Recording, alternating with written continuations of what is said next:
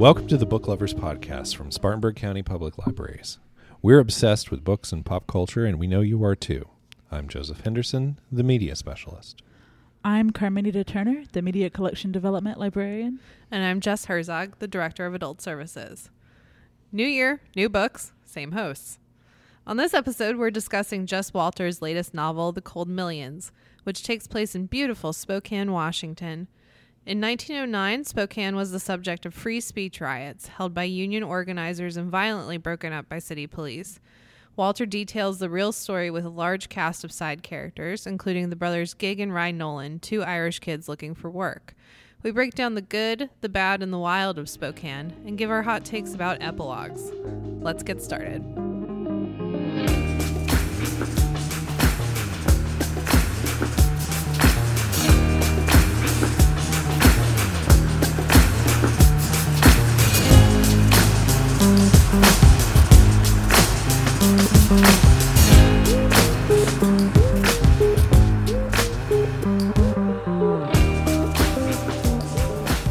I've always thought of historical fiction as any type of story set in the past. But once I started working at the library, I came to see that as a little bit more nuanced. So what is your take on what exactly historical fiction is? So a lot of people think of historical fiction as it's just set in the past, right? But there are actually tighter parameters for what constitutes historical fiction, because some authors may be 60 or 75 years old, and just because they're writing from a period when they were younger does not make it historical fiction. Historical fiction actually is really defined as before the birth of the author. And the reason we think of it that way is because one of the main attributes of historical fiction, especially good historical fiction, is that there's so much research and so much understanding of the world that's being built by the writer that you feel like you're a part of that world. You feel like you are actually there on the streets.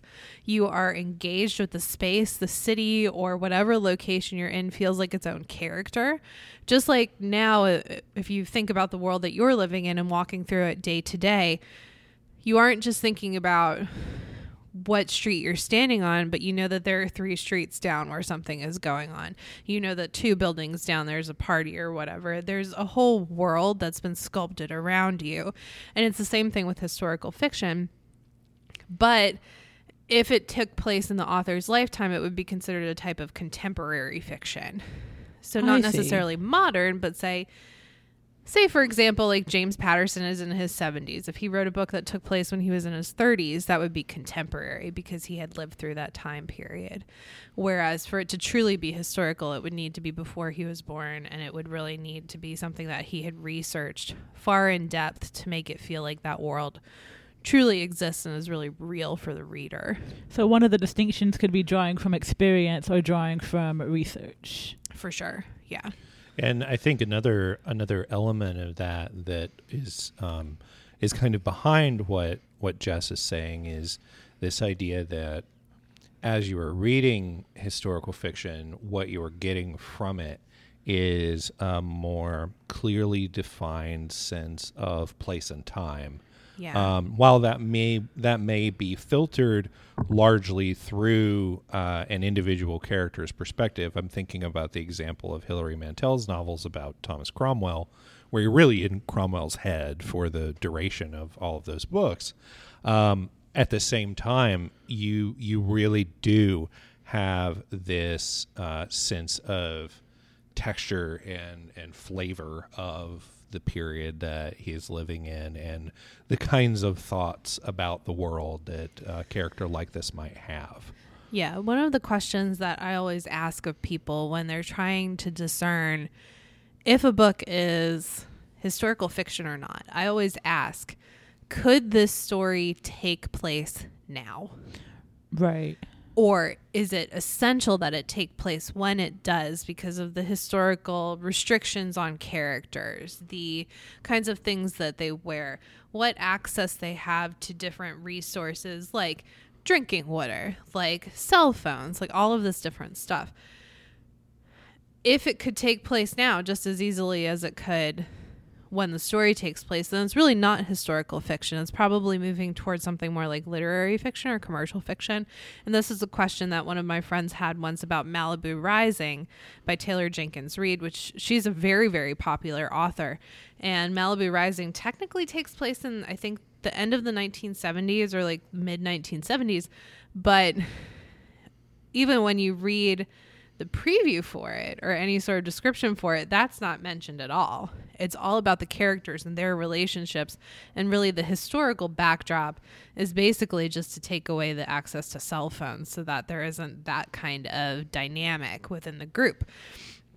Which I feel like we see that a lot in our media right now. It's especially prevalent in things like Stranger Things, of why did this have to be set in the 80s? Well, the biggest reason it had to be set there was so that there's no cell phones, to sort of put this limiter on the characters a bit. And it's less about the historic setting of the 80s and more about just having that kind of limiter on the characters. Right. And one of the things, Carmody, and I know that you've talked about with historical fiction and how you feel about it is characters being able to do modern things in a historical time period. Yes. And how that kind of damages the concept of history in a certain way, because it's revisionist in an inaccurate way, because it tells us women have more freedoms than they actually did.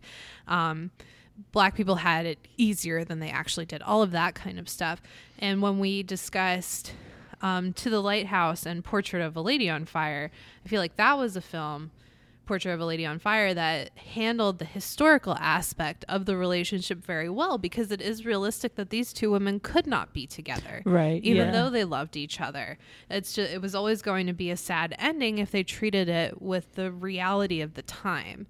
Whereas there are some films and certain things, for example, Bridgerton, which is a lot of fun, but in that time period, you wouldn't see interracial couples right, like that. Yes. So it's almost more fantastical than true historical fiction.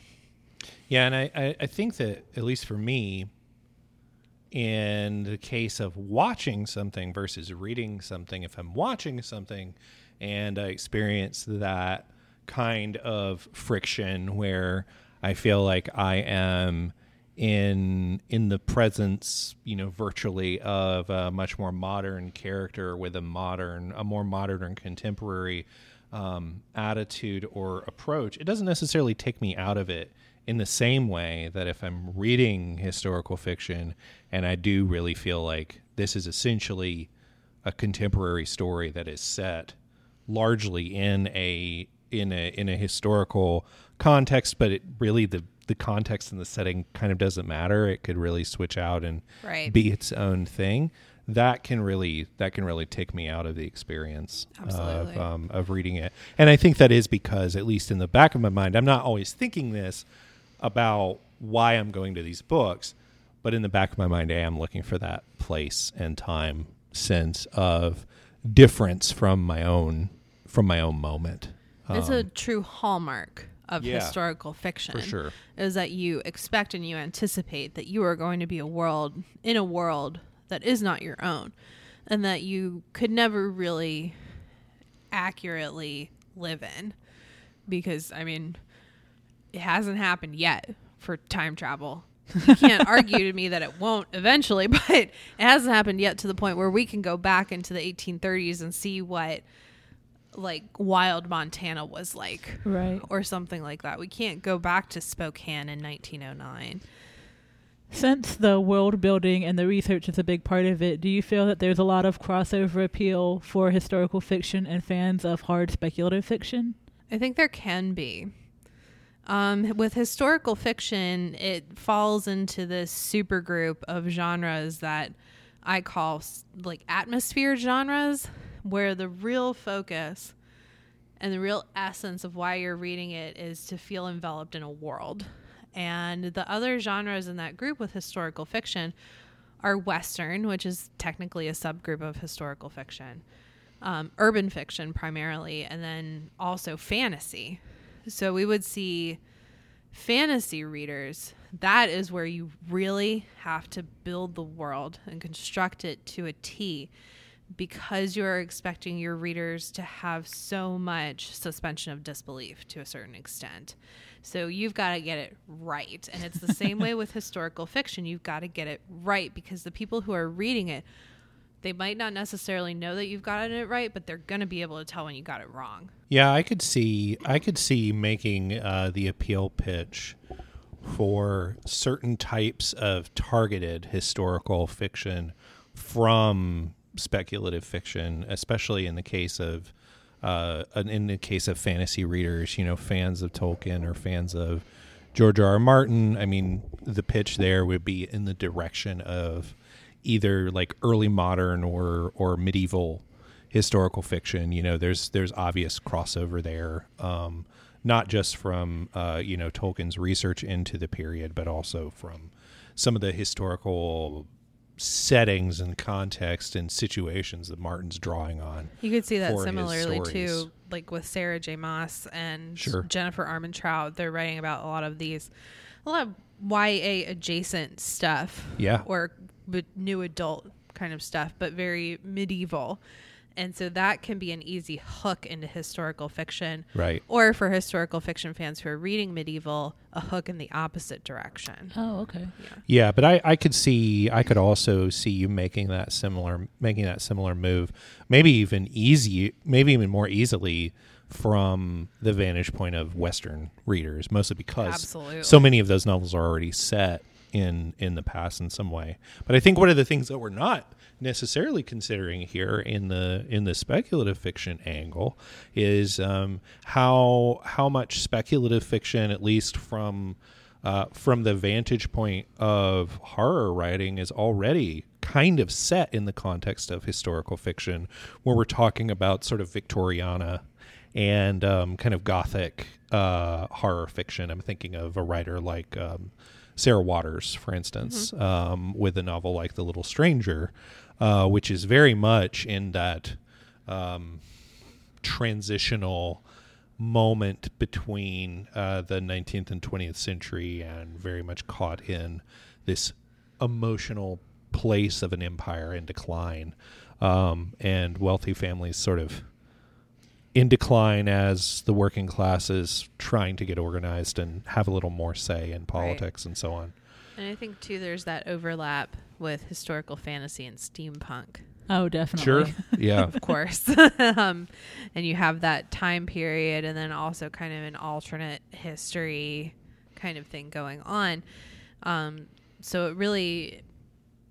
historical fiction can be a way in for a lot of stuff, and a lot of other stuff can be a way in for historical fiction. Sure. It's certainly a genre that I have found myself gravitating towards in a way that I've found surprising, in the sense that I never knew that was necessarily something that I was on the lookout for, but when I've found authors that do it really well, I am instantly engaged and really drawn in, and find it immensely entertaining. So do you feel like with the Cold Millions, that was one of the things that drew you? Oh, definitely. I mean, anytime I open a book up and there's a map at the beginning, I'm ready to... That map is a real indicator. I'm ready to be excited about what's going to transpire. I mean, and seeing place names on the map that I'm less familiar with, smaller places, and seeing the name of Elizabeth Gurley Flynn, who I was not aware of prior to reading this novel. Suddenly I have a little bit of homework, and we all know now, I'm a guy that loves homework, so self-assigned homework. One of the things I really enjoy about historical fiction is when authors talk about how they came about researching and building this world. Yeah. And a really great thing for the nerds like Joseph with Cold Millions is that in the author's note at the end, he actually lists some of the titles that were a big help while he was researching this, so you can go and read them to gain a little bit more perspective about Gurley Flynn and the labor riots and things like that. Right, and the big inspiration for Jess Walter was actually someone's thesis at the University of Washington, and he tripped across it one day at the library there and was like, there's a book in this. And that's how he fell into this whole story. So we're looking at 1909 in Spokane, Washington. of all places. I've never been. Have either of you? No. I've heard of it, but in a little joke to myself, I actually thought it was pronounced Spokane until I watched an interview where he was at the public library of Spokane, and I thought, oh, I've been saying it wrong. And I listened to the audiobook, so the audiobook said it correctly, of course, but they don't say the actual name that often. Right. So it was just easy for me to kind of forget the pronunciation. Spokane, you believe it. So that's how little I knew about Spokane, Washington. I can't take this. Oh, jeez. We could go on for hours with that, but we won't. Oh, Spokane we? You're done. You're just done. No more. So what, for both of you, we've talked a little bit about historical fiction, hallmarks of it, everything like that. With the Cold Millions, what do you think is the most striking aspect of it that really fits into that historical fiction genre? One of the things we just talked about in our chat about what historical fiction is was when characters, you sort of see the world through their eyes, and how important that is to the world building, because there's certainly been historical fiction that I've read, especially with female main characters, where she's way too modern. So she sounds like someone that I would be friends with, and I'm like, that doesn't really fit with the mid-1800s. I don't know much about the mid-1800s, but I do know that your thinking doesn't really fit with that. Your thinking fits with 2021. And that can be something that takes out of the story. But throughout this book, he uses a lot of first-person perspective, so you're able to really be in the mind of the characters as they're living and as they're dying.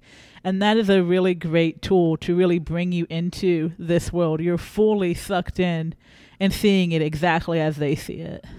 And that works so well because you also experience the limitations of their views in some way. So there's a kind of necessary but productive disorientation and reset that happens as you move from character perspective to character perspective, despite the fact that you are grounded in one primary character's perspective for the majority of the time.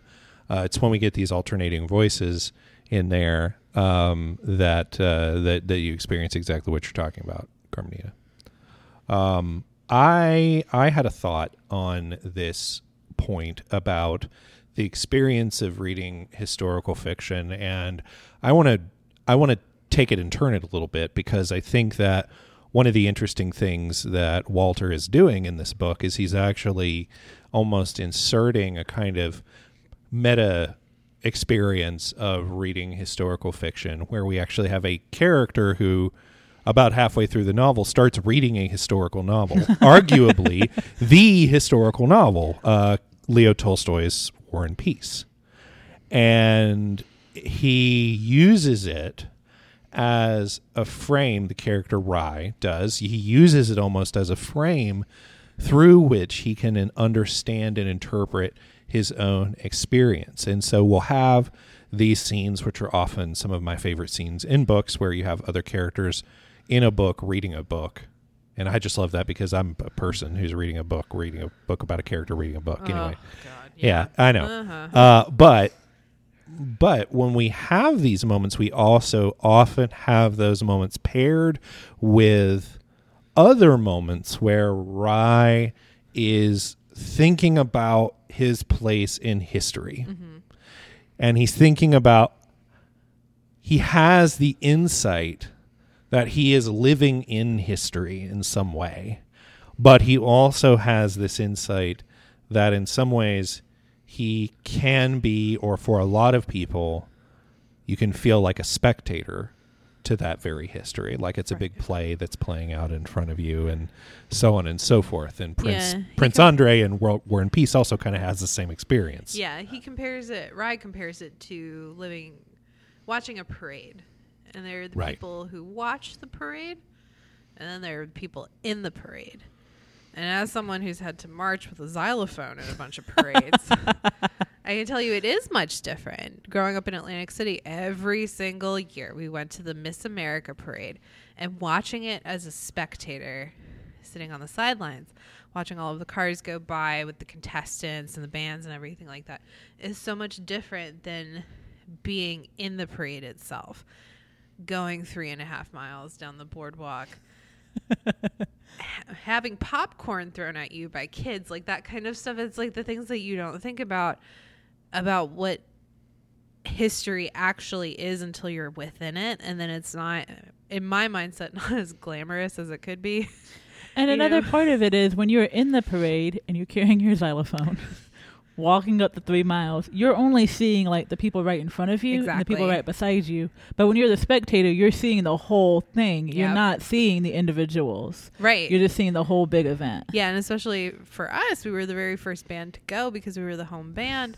And we never saw any of the contestants. So by the time I was in 9th grade, I was done being a spectator for the Miss America parade. And that it's also much less community based and community oriented.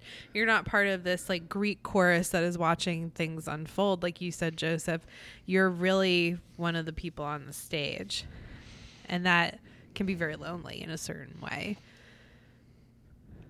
Yeah, spoken as a multi-year participant in the Campobello Christmas Parade. Ooh! I can also say that, yeah, the experience of just sitting there and watching it versus actually being either on a float in your Christmas pageant costume or in your JROTC uniform. Boy, it was always different. Yeah, little nerd Joseph. Yeah, those JROTC uniforms were not warm. I can tell you that. Oh, see, our marching band uniforms were too warm. But also it took place at the very beginning of September on the beach at like 6 p.m. when the sun is still out. It was so warm. Yeah. Ooh. Ugh. No good. So one of the things that I think is such a strong asset for the Cold Millions is the sense of place that we have for this, because it's Spokane. It's 1909 Spokane, and I'll tell you the weird details that I now know about 1909 Spokane can fill its own book. What's one that stuck out really big for you that's very memorable? The largest stage in America. Right? Is that what it is in the book? It's like the largest theater stage in the whole country is in Spokane, Washington in 1909, which is because it's like something that everybody keeps bringing up as a sense of pride. Right. And it's like here we've got like the Daniel Morgan statue. No one else has this Daniel Morgan statue on top of a for a long time, I think you got to go bigger. For us, we had our peach butt. Get bigger. For a really long time, we had the peach butt. Yeah, people know it from House of Cards. Like that is our line to fame right there is the Gaffney peach butt. So it's like that for Spokane. And the river, you've got the different neighborhoods. There are a lot of tenderloin districts that pop up, which wasn't even a phrase I was super familiar with. I know that there's the Tenderloin District in New York City now, but I did not know what that actually meant originally, and now I do. And it's like the scandalous part of town. Oh, yeah. The party area. Ooh la la. Yeah. Oh, my. And it feels like you're there. You've got the Italian neighborhood where Ryan Gig live with this little old Italian grandmother who doesn't know how to talk to them, but she always makes them pasta. And there's an orchard in the backyard, and you can see the grub and the dirt and the grime, and then up on the hill you can see the fancy parts of town. Like it just unfolds so visually in your mind that you feel like you're there, you're looking at it, you feel like you're jumping into the river with the guys at the beginning of the book when they're being chased by a group of cops. It just feels like you're in it. And Spokane feels like its own character with its own behaviors and motivations and different parts of the city acting in different ways and feeling different and having all these vibes. It really does feel like its own character. You're right, Jess. Jess Walter. Jess Walter does so much to show Spokane as a character, not just the city. The city really comes alive as its own character, which is something I really love anytime that is used in fiction. And it made me consider an interview with the Spokane Public Library. Walter talked about how people often associate a poor city as a bad city, and he wanted to use this book to kind of unpack that phrase. What are your thoughts about that? How does this really play out in the novel? Because I think it plays out in a lot of interesting ways of a poor city being a bad city and how we have that concept. Right. I think that, when we think of bad cities, the first thing we think of is crime, right? Yep. And but usually a certain kind of crime. Right. Violent, guns. Right. In the Cold Millions, we see there's the rich neighborhood and the poor neighborhoods, right? There's like folks on top of the hill with their big mansions and ridiculous houses and that kind of stuff. And then the people living in what the rich people would consider the slums. And crime perpetuates. There's definite crime against your First Amendment rights. People are thrown in jail for that. There's cops who are being, I mean, I would think extraordinarily racist and just arresting people because they look brown. Yes. You know, arresting people because they stand on a crate in the street and sing a song.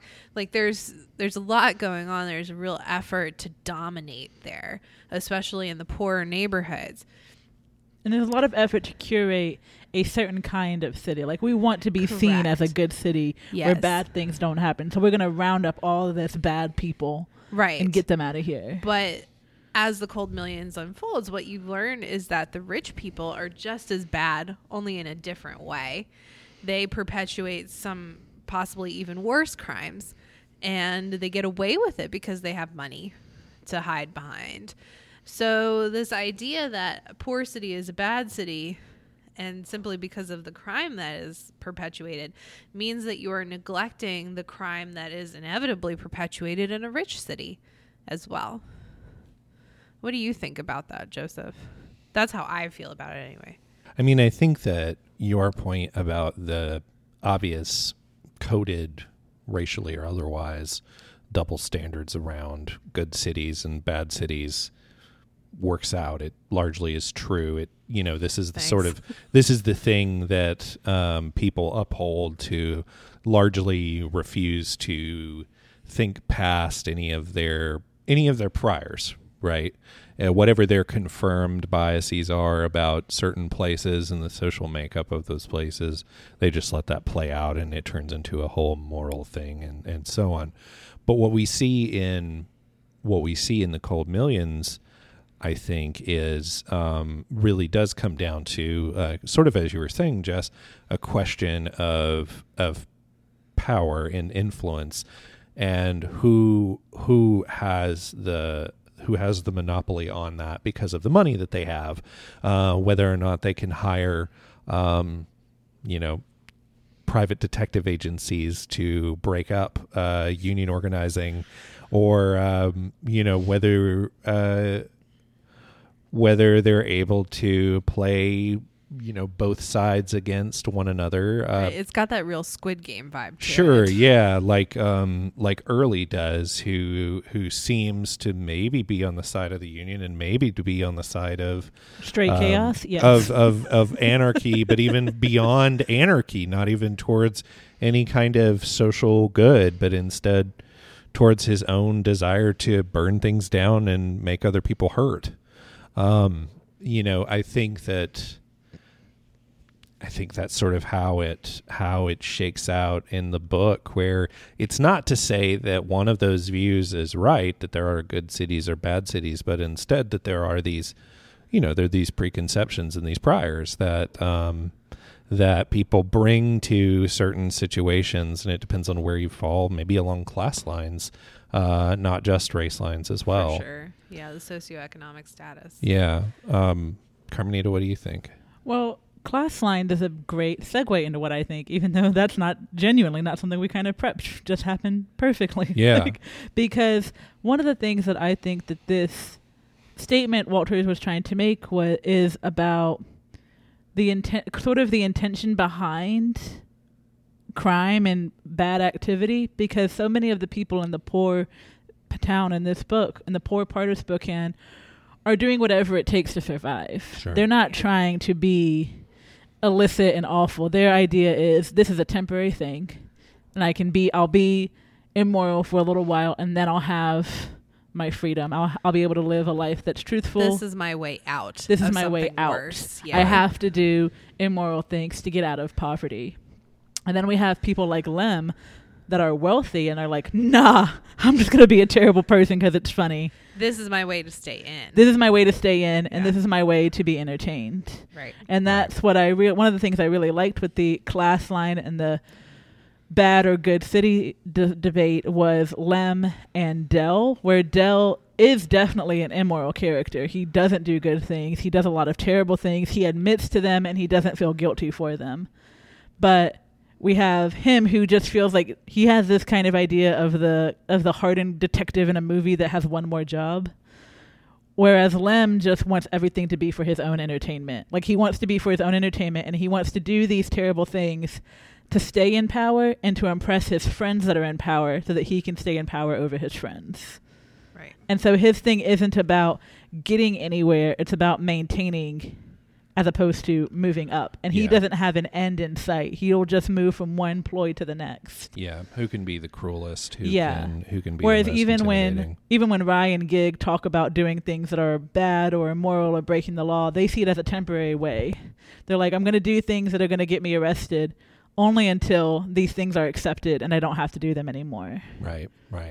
Yeah, because following the rules or whatever, if you're looking at how the wealthy are proceeding, obviously they don't do that. Right, yeah. And I mean, that's just, I don't know. That's just true. I was just seeing bricks. Yeah. I don't know. I was seeing a headline. I'm thinking now of this because Jess is here and this is one of her favorite TV series. But it was asking us to consider the Real Housewives franchise as a study in white collar crime. It absolutely is. That's kind of the angle of the show now. That's what it's turned into. Yeah, for sure. And so, you know, for something like that, you could put that up against other crime narratives that might be more gritty and that might be focused on homicide or street crime or what have you, but here we are. Here's Maybe embezzlement. That's part of the reason why I love Housewives so much is because I like nonviolent true crime. Well, yeah. There you go. Anyway, or maybe that's what led me to nonviolent true crime was Housewives. It could have That was been. your way in. It definitely could have been the line in for me. It could have been. Yeah. I think an interesting topic to bring up that's tied to Lem especially is the morality of this book. Because there are so many moral questions and quandaries that the characters have to grapple with. And a lot of conversations are had between the characters about what we do and what we don't. And I think for me, I'm curious to hear what resonated with both of you most, because for me, I think the one story that resonated with me was the story of Jules. And Jules is an older man in the book who is kind of like a mentor / friend to Rye. And he turns out when he was younger, he saw someone go over the edge of a falls and was holding onto a raft and waving to him. And Jules's niece at one point says that she thinks that Jules really liked that story because as long as you were on the raft, you were able to make the decision of where you went, and you continued to maintain control over your own life up to the very end. That was what was important to Jules.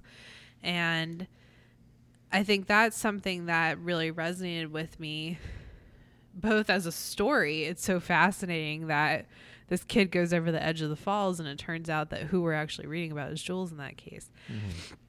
But also the morality of Jules and what he really wants and aims for in life and hopes to protect of himself. What about you guys? Was there anything that really caught your eye in terms of the morality of the characters in the story? Well, I want to say this with some hesitation, but I really liked the character early in the hottest of novel. takes. Spicy hot. This is like Carolina Reaper hot take. Because I enjoy reading about manipulative, malevolent characters. Can I just say, when I read this, I thought Joseph loves early. Yeah. Not because I agree with them, but because I like the way that those characters work against other characters to draw them out, to help them realize some truth about themselves, to make some kind of distinction against another person in some way. And the thing that Early does that makes him so interesting is that he knows how to play all sorts of different parts, and he knows how to play against the other person in some way, to say to them maybe what he thinks they want to hear, or to say something to them to get them to agree with him. Mm-hmm. And then maybe not always realize exactly what it is that they've agreed to. Yeah. And you signed the paperwork, but you didn't read it close enough. I mean, yeah, and he's right there in the pantheon of sort of classic evil characters, along with like Iago and Othello, whose whole characterization is all about what he can get another person to see and believe about reality. I think that's especially evident when Early is talking to Rye.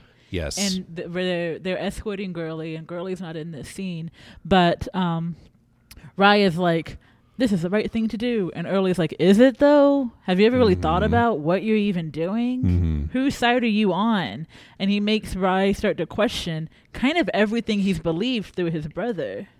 Which leads us as the reader, in seeing it through Rye, to sort of question his brother too, and question the whole movement. And Early kind of gets in our heads a little bit. Yeah, Early forces us as readers to kind of question things as well.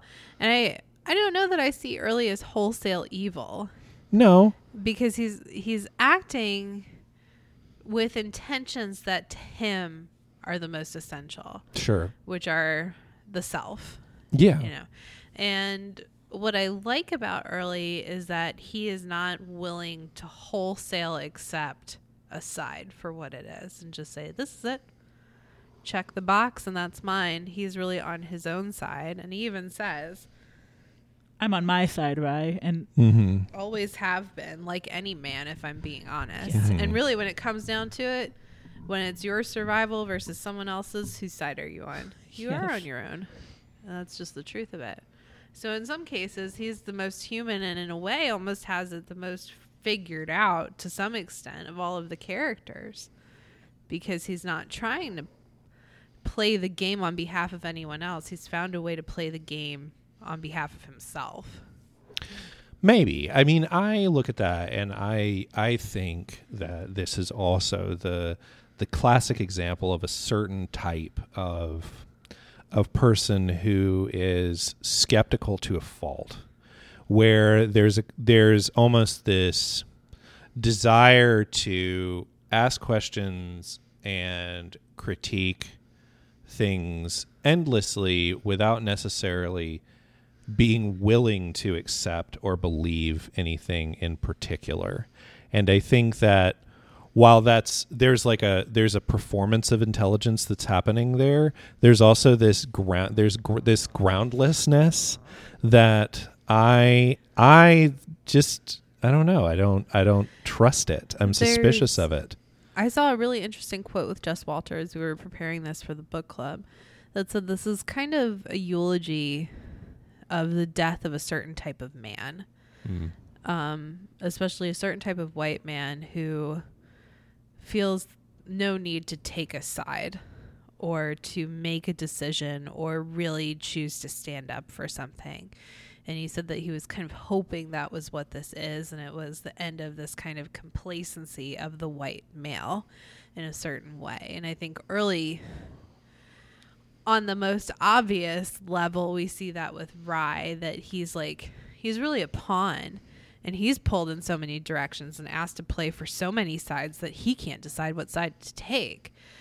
Early is the one who refuses to take a side because he says, my only side is my own.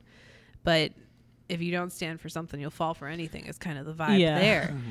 And Early has really fallen for his own game in a certain way. Right.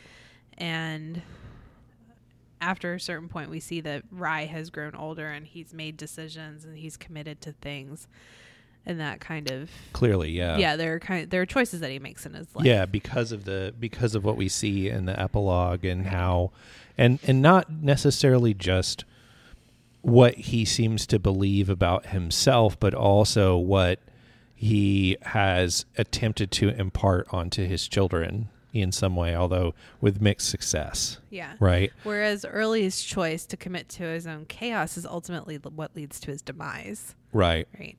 Yeah. Maybe the thing we have to say about him is one of the reasons why he is interesting, and also maybe a cautionary tale or something like that, is that he is just a classic case study in believing in the unerring power of your own intelligence. Oh yeah. Right. And that's going to get you really far, especially if you're the smartest guy in the room. But what happens when you can no longer outsmart your own circumstances? Your car ends up in the river, right? Carmenita, what about you? Is there anything that really grabbed you in terms of moral compasses in this book? A scene that was really powerful for me as far as the moral compass is a scene that we see happen, and then we get some sort of backpedaling later, and we see what was meant to happen and what did happen, and it shifts our focus of the scene. And so this is the scene when Gurley, Early, and Rye are Gurley, Early, and Rye. It sounds like a sitcom. Yeah. Or a nursery rhyme. Yeah. A little bit. Three's Gurley Company is going on her sort of workers' rights tour, essentially. And they're trying to raise money so that they can get a very well-known labor rights lawyer to be the lawyer for everyone in Spokane that was arrested during a recent protest. Clarence Darrow, right? I think so. Yeah. That sounds right. It's definitely Darrow, who is also either is or was very heavily based on an actual real lawyer at the time. He was a real person. Yeah, okay.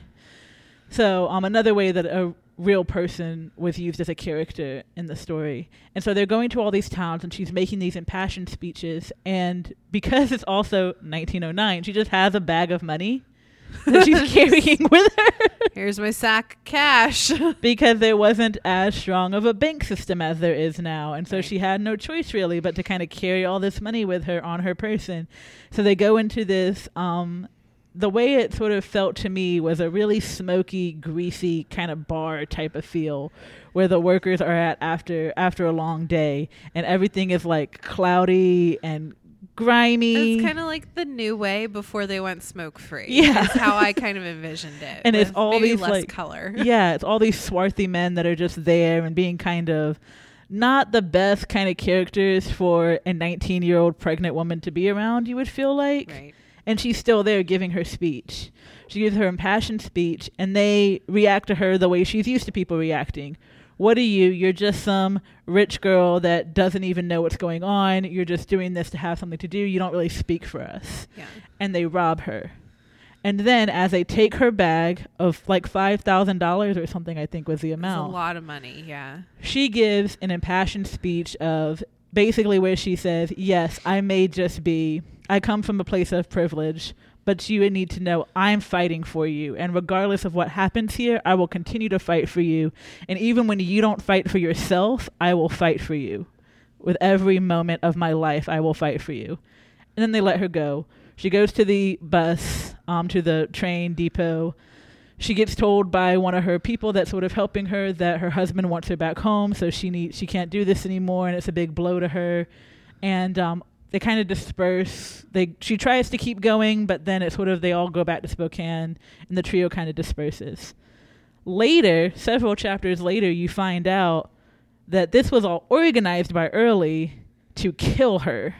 Right. These men were hired to kill her and Rye, to brutally murder them, to make it look like just a robbery gone wrong, to shut up Gurley and to shut up the movement.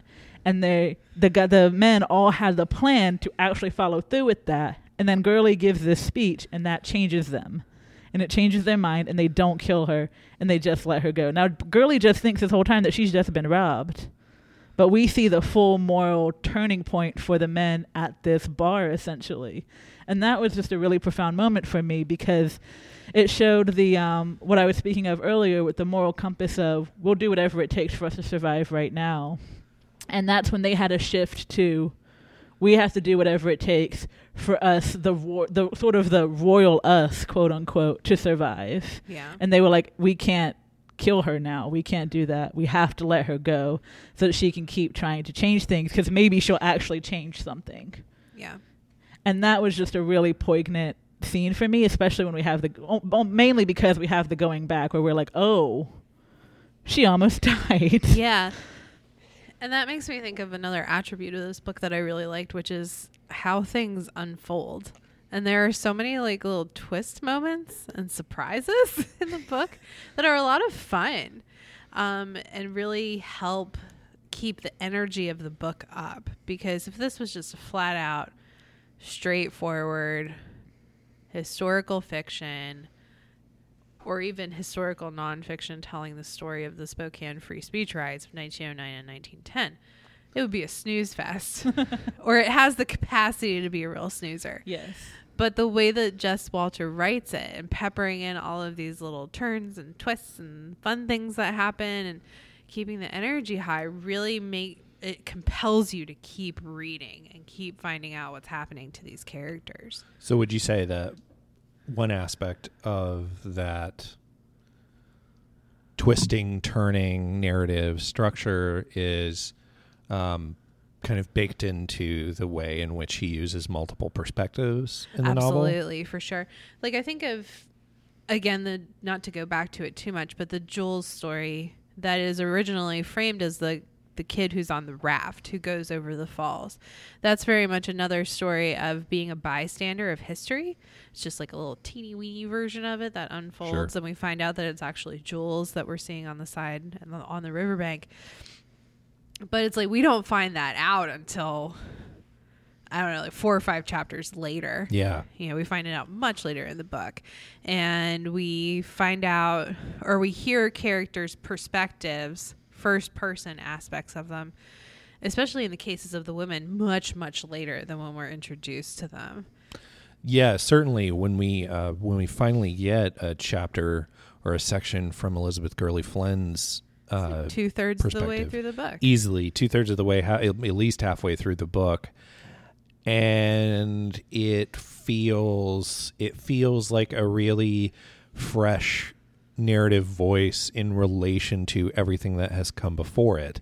And maybe that's just because it's from an orator. You know, this is someone who makes speeches all the time and has this almost, I don't know, what would you say? Mythical, legendary, definitely legendary sense of her, like sense of her own relationship to her family and what her family did and how the work they did and who she comes from and why she's here and what she believes. Yeah. You know, all of this is in this really dynamic, super short section, but it for a second you feel a little bit like you're listening to a snippet of a speech from a time almost forgotten. Right? Yeah, and you can feel yourself getting wrapped up into it and what she's saying. Totally. And then you can see how even in real life when she spoke that she would be really sucking people into what she had to say. Carmenita, I'm curious, did you listen to this book? Obviously. Okay. I'm just making sure. Always. So was the book narrated by a single narrator, or did we actually have something approximating the cast of characters like we feel like we do as we read? We had a cast. Nice. With several narrators, and this is one of the things that is really helpful for me with multiple points of view. It is, as I've said before, everyone knows, it's very hard for me to focus on a book. It's especially harder for me to focus on reading a book when we have different characters. And this, maybe it wouldn't have been as big of a deal because the characters have such strong voice just in writing. When I've read some of the passages to prepare for the podcast, it's like, wow, this has such a profound voice. But it still would have been really difficult for me, I think, just me and how I learn and having different narrators. So we have Gurley's chapter where she's very impassioned, and that's its own narrator. And then Jules' chapter is a different narrator. And Jules is very reserved and quiet intentionally. He worked hard in his life to keep himself more on the sidelines, to sort of be the one observing, like going over the kid going over the falls. He was a watcher on purpose. And his narrator is very reserved, almost very quiet, whereas Gurley's narrator was very impassioned in that chapter. And then even the way Gurley is read when she's not the point of view for the chapter, she still comes across as a very impassioned character when a different narrator is reading for her voice. And it was just such a really great thing that really shines with the different narrators. That's great. And one of the things that I like about these first-person sections that we get peppered throughout is that each one, Jess Walter does such a great job of defining and structuring their voices individually to make each of them sound different. They're not all from the same place. They didn't all have the same education growing up. They all have different intonations and thoughts and focuses. And that really comes across very well. And they don't bleed together in the way that sometimes perspectives can. Despite the fact that he's juggling like 8 or 9 or 10 different people, it still feels like every single one of them has a unique voice. It's one of the passages I went back and read in the book, and then of course I listened to it the first time, but a place where that really shines, I think, is when Del goes to Lem's house for the first time. Oh my God, yes. And Del has all these asides to himself in his own head that feels very theatrical. Sort of like in a theater production where the actor talks to the audience as an aside. Mm-hmm. Oh my God, can you believe that he made a dossier with a folder and yes. everything? And it sort of goes, one of the things it did was Del knew Lem's trick of pretending to be the chauffeur. So he just called him out on it when he first met him.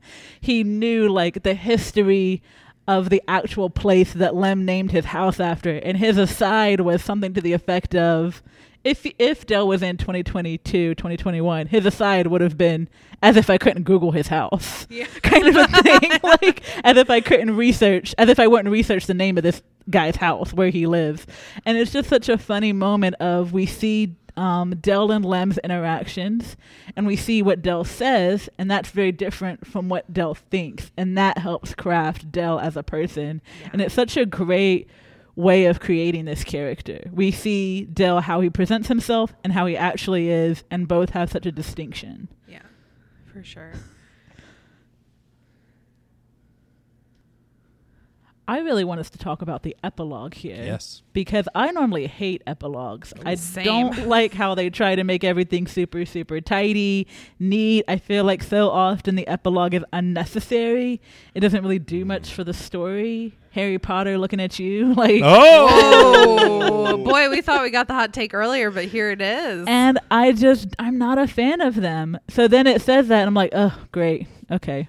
But I really like this epilogue. It does such a good job and sort of hits everything that I don't like about them and actually makes a good epilogue. Why do you think it did such a good job? I think because we spend so much of the book hearing from Rye in different ways, and we hear Rye from the first person here, and we sort of see him piecing all of his life together in a way that doesn't feel like a early 2000s movie of like where they are now. It doesn't feel like cheesy way. It feels a very authentic reflection of his life during the early 1900s and his life now in the 60s, and how that impacted him, and how he can kind of see it all happening again. And he again feels more, we sort of go back to that, he feels like history is happening around him. Jess, what did you think of the epilogue here?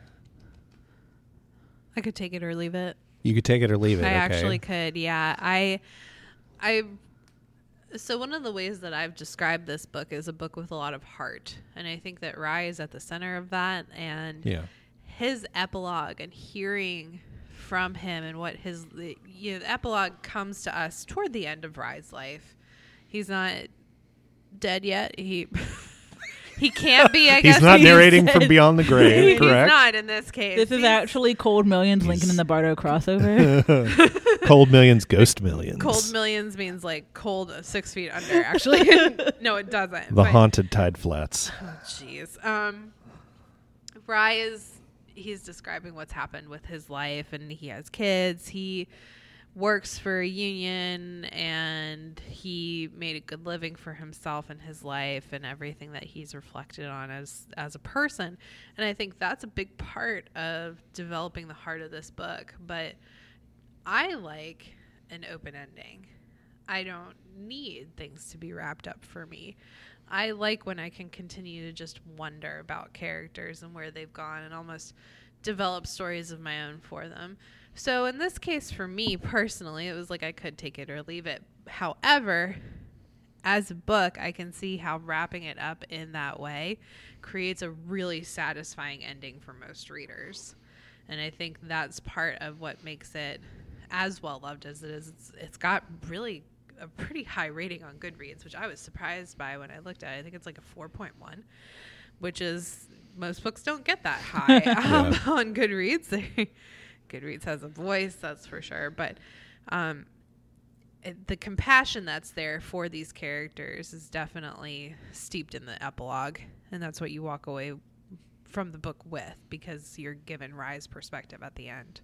What do you think of the epilogue, Joseph? So I tend to fall on the side with Jess, where I like an open ending and I like to wonder about characters in general and so on after a novel is over, because I imagine them still doing their character things wherever they are in the fiction space. But I think that the epilogue makes a lot of sense and works really well in this book because of what I think the book is trying to say about one's lived relationship to history through Rye's perspective, and that sense of cyclical but different historical experiences over time, where he's watching the news about civil rights protests and sit-ins and so on, and thinking about, labor agitation in a similar way. I think that kind of circularity is important and is tied into some of the ways that Jess Walter is getting us to think about a character's relationship to history through Rye. But I also think that it makes sense in the kind of meta-fictional relationship to War and Peace, a novel with a monumental epilogue at the end, yes. Which is really sort of Tolstoy opining on a variety of subjects. That was my least favorite part of War and Peace. Yeah. But I get to the end and I'm like, oh no, what's this? Oh no, there's another 150 pages. And he's just griping about it. He's just going. But I think with that connection in mind, I think that's another point of influence here. And so for a novel that's getting us to think about history and politics and the self's relationship to those larger forces and larger narratives, it makes sense that we continue on with this character, because while the cataclysmic events that he was part of are now over in his life, and he really is like the person watching the play on TV and seeing his children go off to war and so on and so forth. Now living at a remove to the activity of the day, we still see him go on living, and that's important because we do have that great epigram or epigraph from Tolstoy at the beginning of the epilogue about, what does it say exactly? Carmenita's flipping to it. Give us a quote. Life did not stop and one had to live. Fire. It doesn't get much truer than that. Yeah. So there is that sense of ongoingness that we have here, even though it does feel like a little bit of a closure point of closure. All right, it's time for the Reader's Advisory Corner here, where we talk about what you should read next if you enjoyed The Cold Millions, or things that we find that are adjacent to this story that we recommend. So, Joseph, what do you have for us?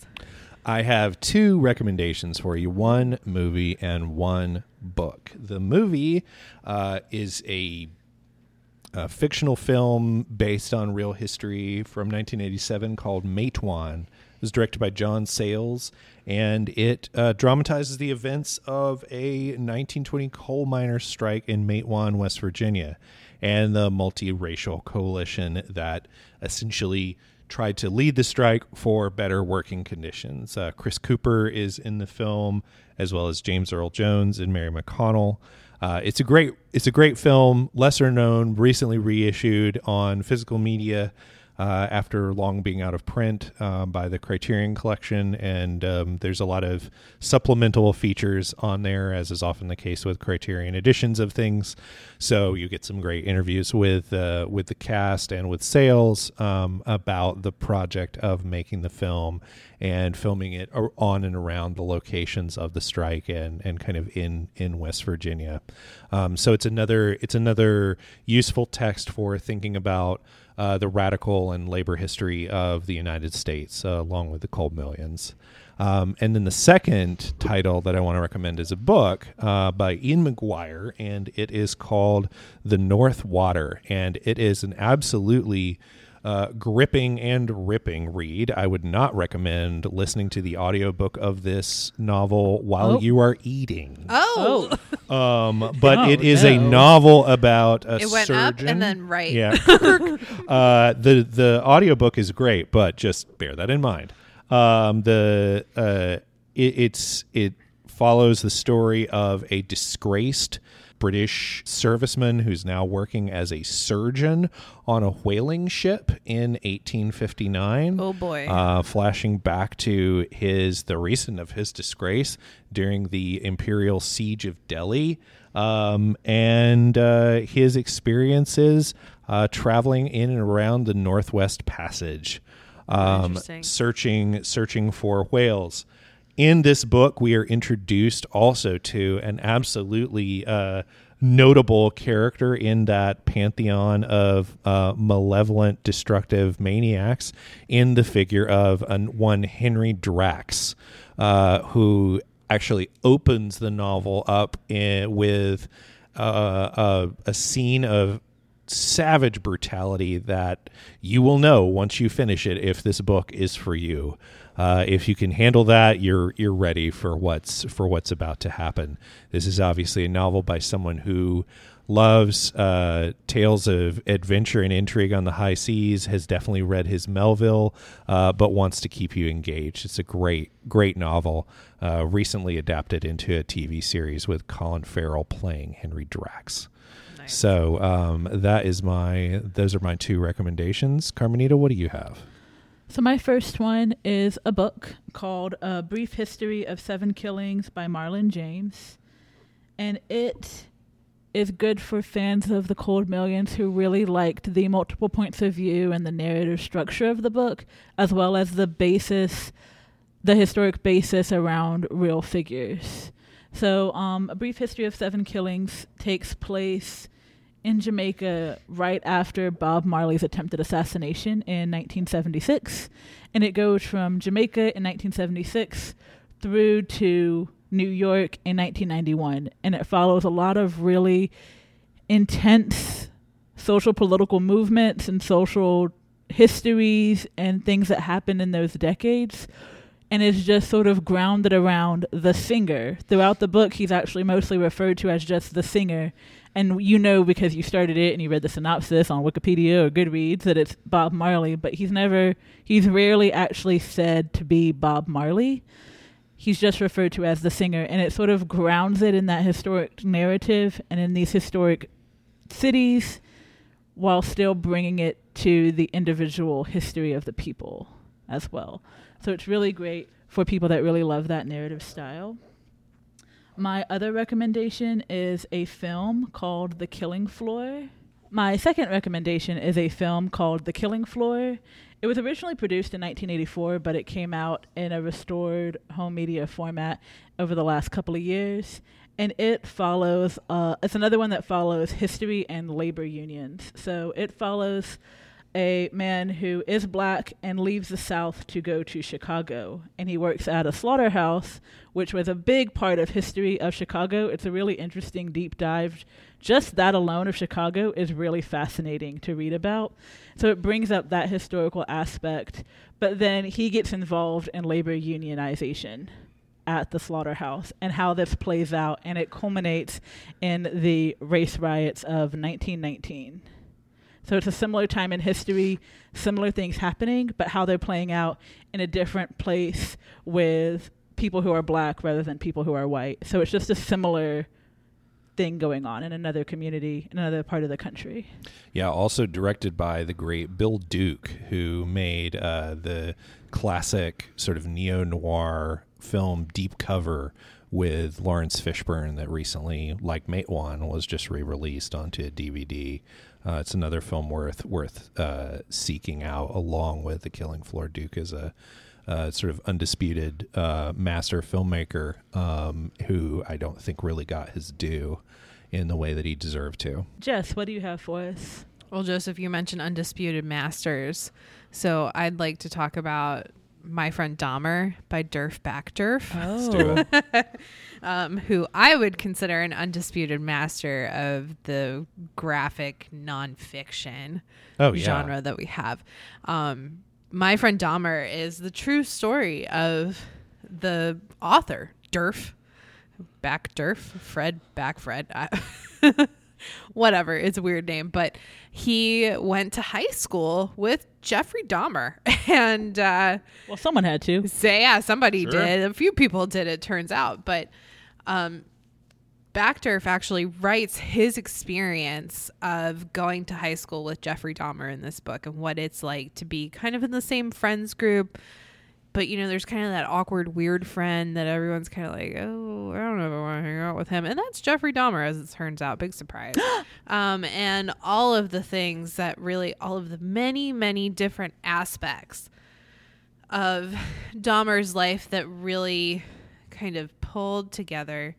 It's like a bunch of different cords that pull together into a net that holds him in and ties him to what he becomes in history. And so it's really the perspective of a side character in history, right? We're not hearing from Dahmer himself. We're hearing from Derf Backderf and what it's like to watch this come to fruition and unfold and everything that happens before Dahmer begins to kill. And that's a really, really interesting, meticulously done graphic novel. The amount of research that Backderf does, in addition to the storytelling, is absolutely incredible. It's flooded with fact, but it never loses the human thread of who these people are, including Jeffrey Dahmer, who was, even if he is the worst of us, still a human at the end of the day.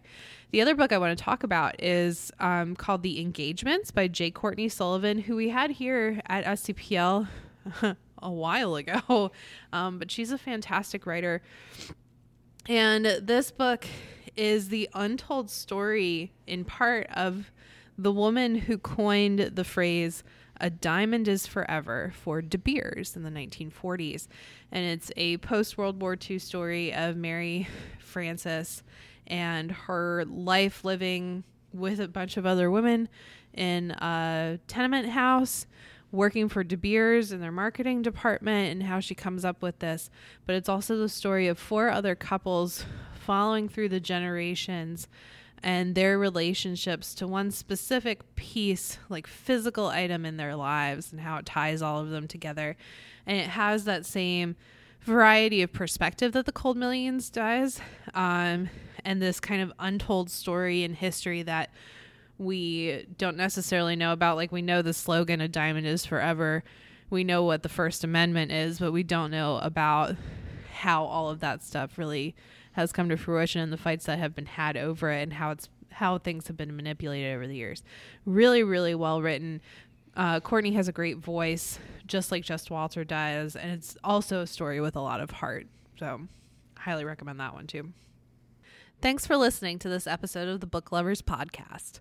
All our titles are available in the Spartanburg County Public Library's collections via spartanburglibraries.org.